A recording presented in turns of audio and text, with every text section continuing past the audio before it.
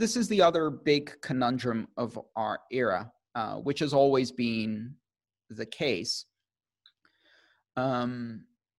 is the fact that freedom comes with a lot of responsibility, a lot of critical thinking, a lot of difficult choices.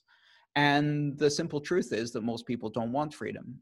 They want comfort and security, and they will happily swap freedom for comfort and security when given the opportunity. And they will continue to do that until they lose both freedom and comfort and security, because they gave away all of their power. History is simply a series of cycles of that happening again and again and again, and each generation forgets that trade-off.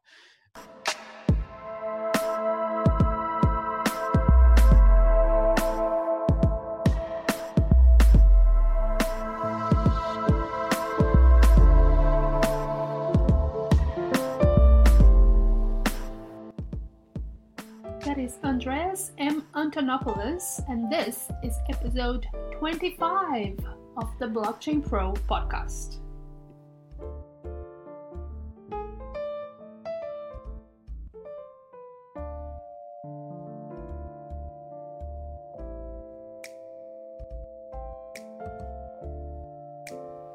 Hello and welcome to episode 25 of the Blockchain Pro podcast.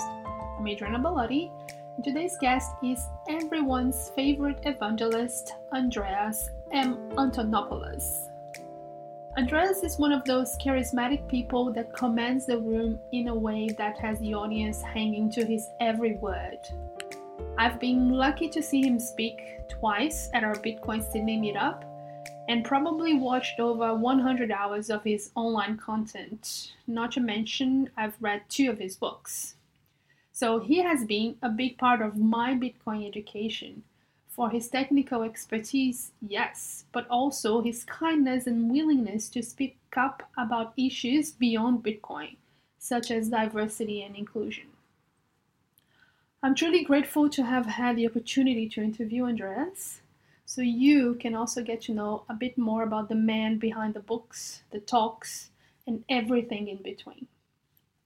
So here we go. Let's get to know Andreas.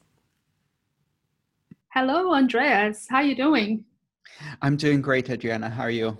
I'm all right. Thank you. Thank you so much for being here today. It's my pleasure. Thank you for having me on the show. Absolutely. That's my pleasure. All right, let's jump right in and let's do a quick career background. How did you start it, and what are you doing up to the point right before discovering Bitcoin?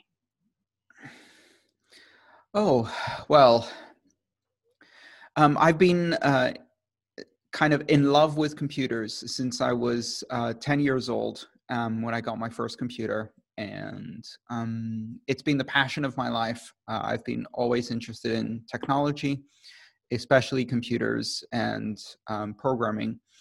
And so I've been tinkering with computer systems ever since I was a child. I started programming when I was 10, and I continued throughout my teenage years doing various things around computers. And then I studied computer science in university and distributed systems and networks as my master's degree.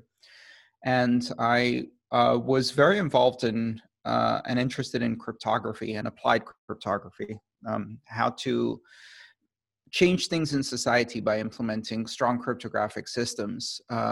What's now known as the cypherpunk movement. I was very involved in that in the 90s and very interested in it.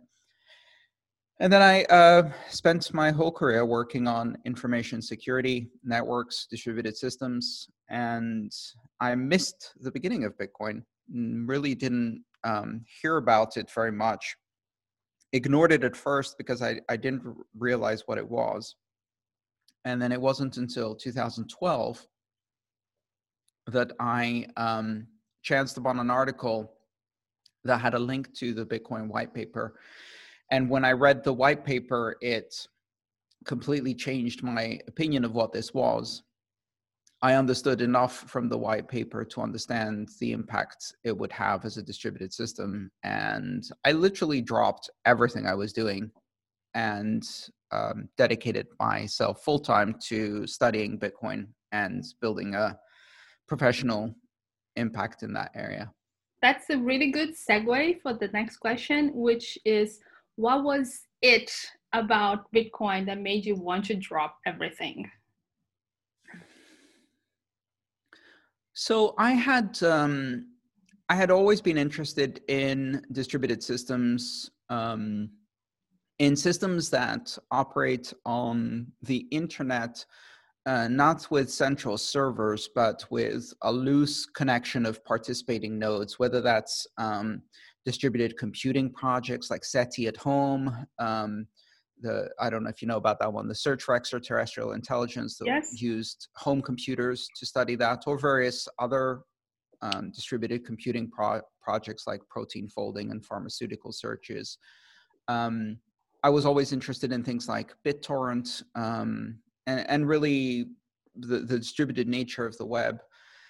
I'd also been involved in cryptographic systems. I'd worked in finance for many years doing information security for financial services firms. And so I got a really good sense of how the financial system works behind the scenes, the technology, the systems, but also the architecture, the processes, the policies that operate inside financial services firms. And once you see how the sausage is made, you don't really want to eat it anymore. And so when I read the white paper, the thing that immediately struck me is I understood that this was a very decentralized, distributed system, that it was a system where no one really was in control. I didn't quite understand mining, but I understood enough about proof of work. I was familiar with some of the previous implementations of proof of work through systems like Hashcash, which is the invention of Adam Back that's mentioned in the white paper, one of the precursors to Satoshi's proof of work implementation. And I was familiar with digital cash systems from DigiCash and all of the previous attempts to apply cryptography to money. And it all clicked. It just pushed every single one of the buttons that I was looking for. And it just fascinated me from the very beginning. There's this feeling, I can't really explain it, but when I look at technology, some technology, when I look at it, it looks to me, it appears elegant, beautiful, well-structured, well-proportioned. I can't really describe it exactly. It's more of an intuition about how a technology is architected or constructed. And other technologies appear ugly, right? And when I read the white paper, what I saw was something beautiful, something elegant, and it captured my attention. Okay, so besides Bitcoin, which gives people the freedom to exit the traditional financial system if they so choose to, which in itself it's a pretty awesome thing. What do you think is the most exciting promise of this technology? For me, I think the most exciting promise is the ability to build systems of trust that no one controls. Systems where there is a set of rules. You can trust that these rules are going to be executed. You don't have to trust in the other participants to treat you fairly because the system protects the rules. And no one can change those rules arbitrarily. It takes an enormous effort to change the rules, even a tiny bit. And so to me, that basis of trust, or as I call it, rules without rulers, that's the elegant invention. Of course, if you have a network of trust, one of the most obvious and first applications is to use it to implement money and commerce and payments, because those are things that require a lot of trust. And there are also things that the way we implement them today with institutionalized trust is not only doesn't scale, it excludes a lot of people, and it gives enormous power to those who are in the position of trust, which they abuse. So money is the first obvious application, but of course it's not the only application. Society runs on trust, and any application of trust in society can find a new architecture in these networks of trust. And I think that's very exciting and interesting thing, because it allows us a new avenue to explore how we build systems of trust within a society. And it allows us to explore alternatives to the existing systems of trust, especially where we see those not working very well. That's very interesting. Have you read a book or heard of a book called Life After Google? I don't think I have, no. I've heard of it, but I haven't read that particular book. I totally recommend the book. It was written by George Gilder, who wrote Life After Television, kind of predicting how computers were going to be in our pockets in this century, yada, yada. So in this book, he called blockchain as the new architecture of the internet, where blockchain is the new security architecture that allows people to keep their information, albeit distributing across the network, just like human intelligence is distributed across the world. And I think that's really, really an interesting point of view, especially when you think of how the internet is today and how it's centralized behind these, walled gardens of Google and Amazon. And in the book, the premises, we're going to move past that with the decentralization. Yes. Do you think we need this evolution? And if so, when should it come? Is now the time? Well, the time, actually, I think the best time was 1995. And one of the problems we have is that the internet was built without the necessary security and privacy in the beginning. And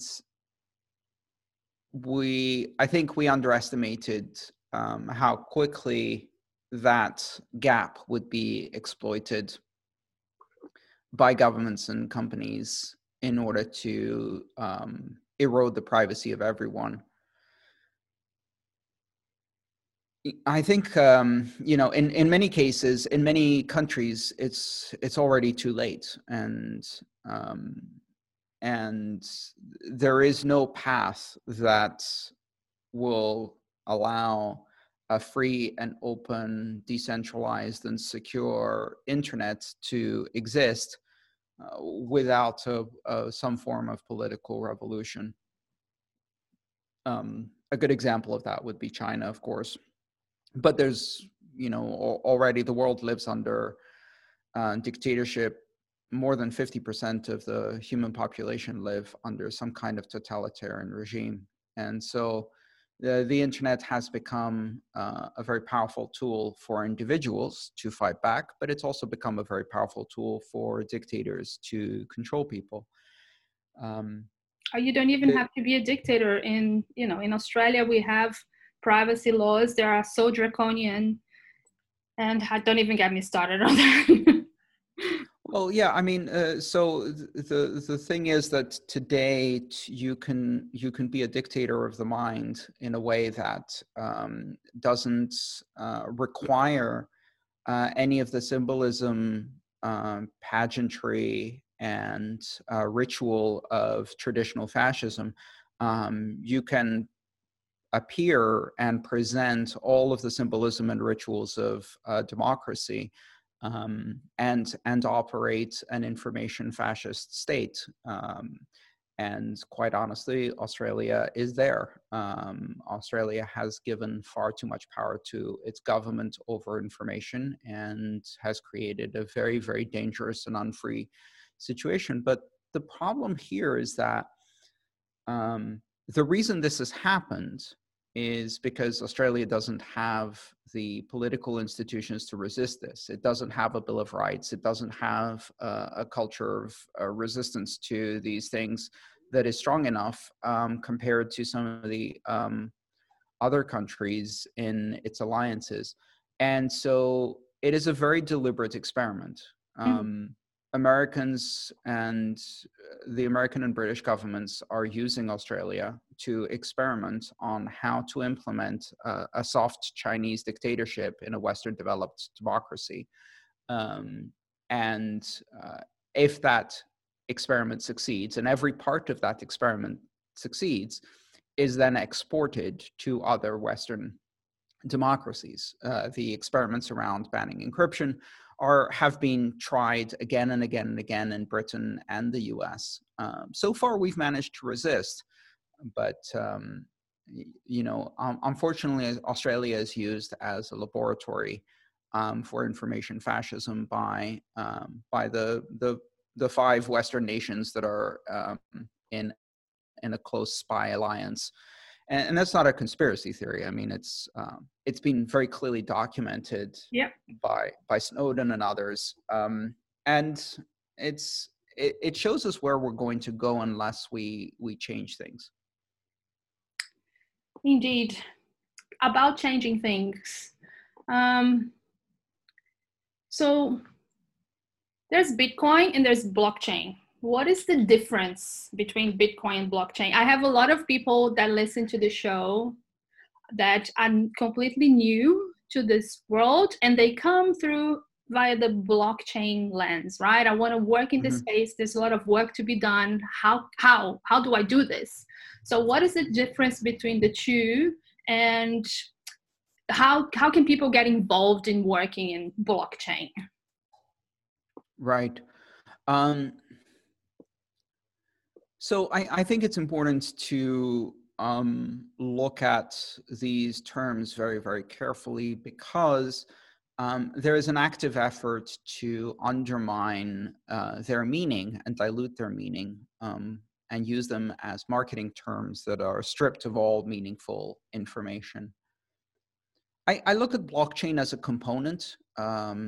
Blockchain is to Bitcoin what a transmission is to an automobile. And just like the transmission to an automobile, it's not the most interesting part of that invention.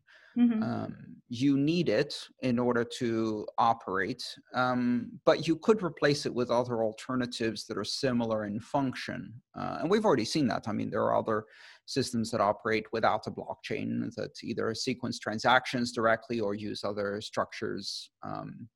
Ethereum is moving to a series of sharded side chains effectively. But on the other hand, if you try to operate a blockchain without the other characteristics that make Bitcoin interesting, it's a bit like trying to operate a transmission without an internal combustion engine and any of the other inventions that make an automobile interesting. What you end up with is not that interesting. Sure, you could use a transmission to, power an electric train or something like that. But the things that make the automobile interesting are the ability to move freely in the space without following rails. It's the ability to be directed by one person who's the driver. It's the ability to go faster than a horse. It's the ability to be used by people of all ages and with minimum technical training, right? And similarly, the Bitcoin invention is all about decentralizing power. And in order to do that, it uses a blockchain, but that's not the most interesting part of it. What's the most interesting invention in Bitcoin is the consensus algorithm, which we call proof of work, which allows us to decide who has the power to record things in the blockchain in such a way that that power is given temporarily based on a competition in which the participants cannot cheat because it uses a system of reward and punishment to ensure fairness. That is the stunning invention. And that invention required a blockchain, and it required digital signatures, and it required a peer-to-peer network, and it required many other components. But at the end of the day, that's the amazing invention in Bitcoin. It's not the blockchain, it's the proof of work consensus algorithm. And all of the interesting features of Bitcoin come out of this decentralized consensus algorithm. I have an acronym that I use to differentiate between a blockchain that's just marketing and the type of decentralized open public blockchain that is Bitcoin and has meaningful properties. Because we're trying to escape from the financial system, I imagine a parachute and jumping out. And so the acronym is RIPCORD. Okay. And RIPCORD means, describes the features of Bitcoin as revolutionary. First and foremost, it's revolutionary. It's not a minor adaptation to change. It's a radical adaptation to change. It changes everything. It's immutable. And that's one of the most important features of it. No one can change the past without enormous cost. And the further back they try to change, the higher the cost. And that's a capability that doesn't depend on a blockchain. It's a feature of the proof of work consensus algorithm. It's public.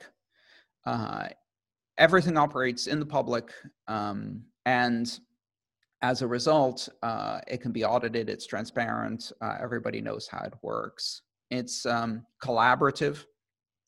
Its power depends on the collaboration of all of the participants. It's open. And that's a really important thing, because openness means that anyone can participate without vetting, without authorization. It means that all of the participants have an equal level of access. The system behaves neutrally towards different participants. It doesn't discriminate between them. It's resistant to censorship. It's resistant to confiscation. It's resistant to blacklists. It's resistant to all of these attempts to control it and change the rules. And finally, it's decentralized, and the decentralization capabilities come out of the combination of technologies. And most of the time when you hear the word blockchain, the things they're talking about are none of this. They're not ripcord. They're not revolutionary, immutable, public, collaborative, open, resistant, or decentralized. They're none of that. And that makes them boring. They might be useful to some companies. They might be slightly better than the alternative, which is a SQL database that's controlled by one entity. And they're fancy databases that are a bit more distributed than before, but they're not what Bitcoin is. Okay, so as we try to change the internet, and let's say take back, how do we use blockchain to do that? Well, if we use open public blockchains that have all of these features that I just talked about, what that allows us to do is create systems that have rules that are predictable, where no one can basically take over these systems and apply their own will and disenfranchise the participants. You know, the problem with all of the centralized systems on the internet, these walled gardens that you talked about before, is that when you operate in these systems, the rules are set by the owners of these systems, and they can be changed anytime they want, at whim. And you have to adapt to these new rules, and if you don't like it, you get kicked off.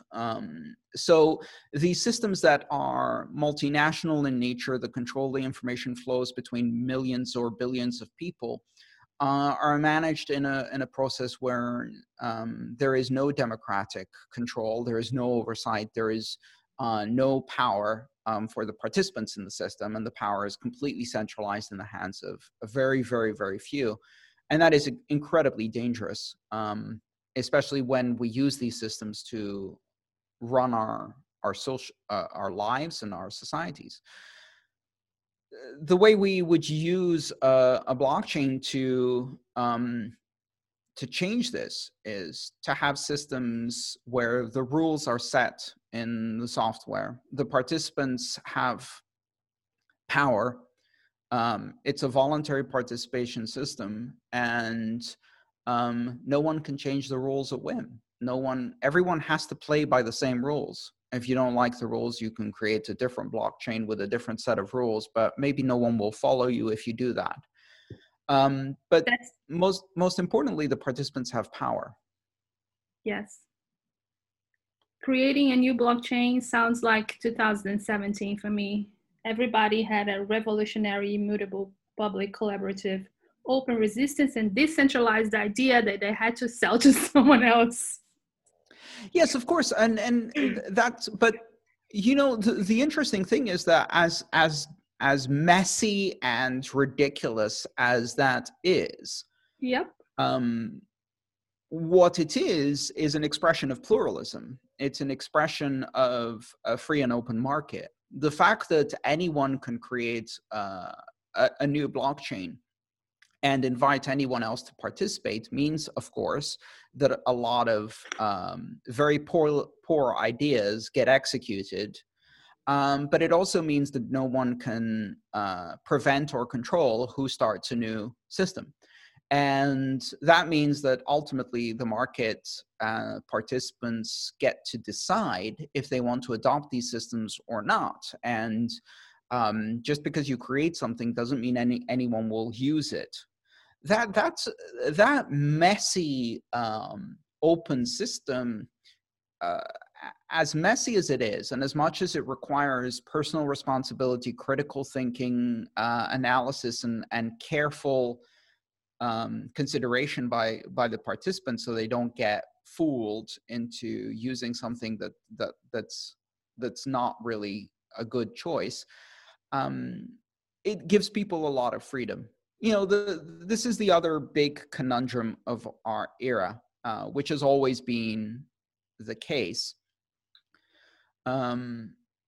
is the fact that freedom comes with a lot of responsibility, a lot of critical thinking, a lot of difficult choices. And the simple truth is that most people don't want freedom. They want comfort and security, and they will happily swap freedom for comfort and security when given the opportunity. And they will continue to do that until they lose both freedom and comfort and security, because they gave away all of their power. History is simply a series of cycles of that happening again and again and again, and each generation forgets that trade-off. In the case of blockchains, the same thing applies. The fact that it's an open market and anyone can participate and you can choose to use any blockchain you want, and people are creating all of these scammy things all of the time, means that you have to be very careful and you bear responsibility to make careful choices. And people don't want that. A lot of people don't want that. They want to be told which one is the correct one, and not have to have any responsibility over that. But the problem is we already have that system. If you want that system, go to traditional banking, go to traditional institutions, and have someone else tell you what's true or not. Exactly. So what are you up to now? You've wrote another book, Mastering Ethereum. So you've wrote Mastering Bitcoin, Mastering Ethereum, and there's 3 books now on your Internet of Money series? Yes. So the Internet of Money series has volume 1, 2, and 3, which are each volume is independent. You don't have to read them in order. Mm-hmm. They all have slightly different themes. The first one was about, volume 1 is about the vision and power of this technology. It explains what and how and why the Internet of Money is. The second one was more about this comparison between blockchain and Bitcoin, or more importantly, between open public blockchains and bullshit permissioned private blockchains that pretend to be. And the third one is about about breaking the bank cartels and creating open systems of finance and the political implications of that. Each of these books is for people who are not technical, whereas the Mastering series is more of a computer science college level textbook about how Bitcoin and how Ethereum works.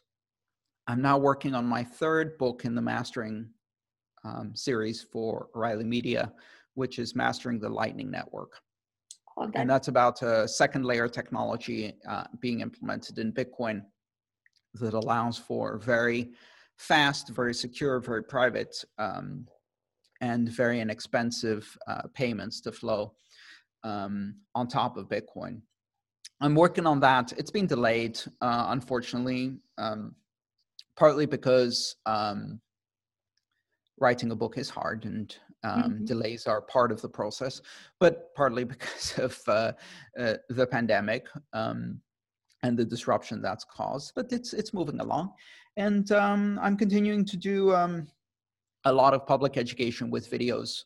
Just past the 500 mark, so we have 500. Yeah, 500 published videos on my YouTube channel, which is crazy to think about. When I started the YouTube channel, I was just trying to have a place where I could collect some of the talks I did at conferences, and it's taken on a life of its own. And just continuing with that, it's what people don't really see behind the scenes is that in order to do public, neutral, and open source and free, ad-free education in as many languages as possible, it takes a lot of people working very, very hard. I have a team of 9 people behind the scenes working across the various publishing efforts and providing all of the operational and production support. And so it's a whole different scale than when I first started in Bitcoin. That's really great. Is your team decentralized? Is people everywhere in the world? Oh yeah, absolutely. All over the place. I've been working from home and running decentralized virtual teams since the mid 90s. And so to me, this isn't new. Yep. I've always worked like this. And in many cases, I've worked with people for years and never actually met them in person.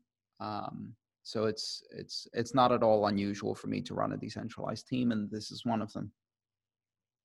So for the kids out there who are looking to, work in the space, how can they get involved?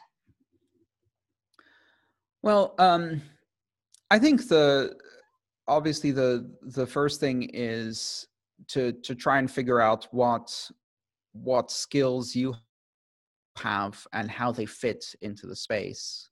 I think a lot of people make a mistake of trying to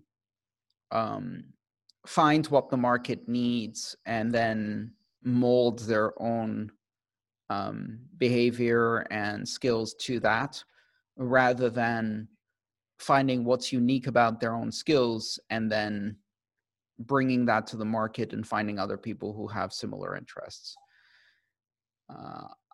I think with the internet and with kind of the global audience we have, if you find what's unique about your own skills, you can more successfully find the right fit for that, the right niche. And you don't have to be a programmer to get involved in this. I'm a programmer and it's something I love to do, but I don't actually code for work. I code for fun and do a few little projects on the side. But there's a lot of need for every profession that you can imagine in this space, whether it's communication, education, management, operations, customer service, design, user interface, user experience, art, music. Every possible skill you can imagine is needed, because this is a broad-based community with a very broad-based system, and many different solutions being tried out. So every kind of skill is needed. I think a lot of people, when they come into this space, they look at it and go, well, I'm not a programmer, so I can't really contribute anything. And that's not true. I agree. I'm not a programmer and I'm contributing. I guess exactly. This is changing slowly, but the more people that learn about it and understand that this is just not for programmers, the more good people we're gonna have working on making things ripcord. Yes, exactly. All right. Thank you. I think we hit our 30 minutes. Thank you so much. Well, thank you so much. It's been a pleasure. And that was the extraordinary Andreas Antonopoulos. I hope you enjoyed our chat as much as I did. You can connect with Andreas on Twitter at @AAntonop, @AANTONOP. Ping him there, let him know you heard him here, connect, be merry, follow his content, it's amazing. You can also follow this show, Blockchain Pro, at BLOCKCHAINPRO_.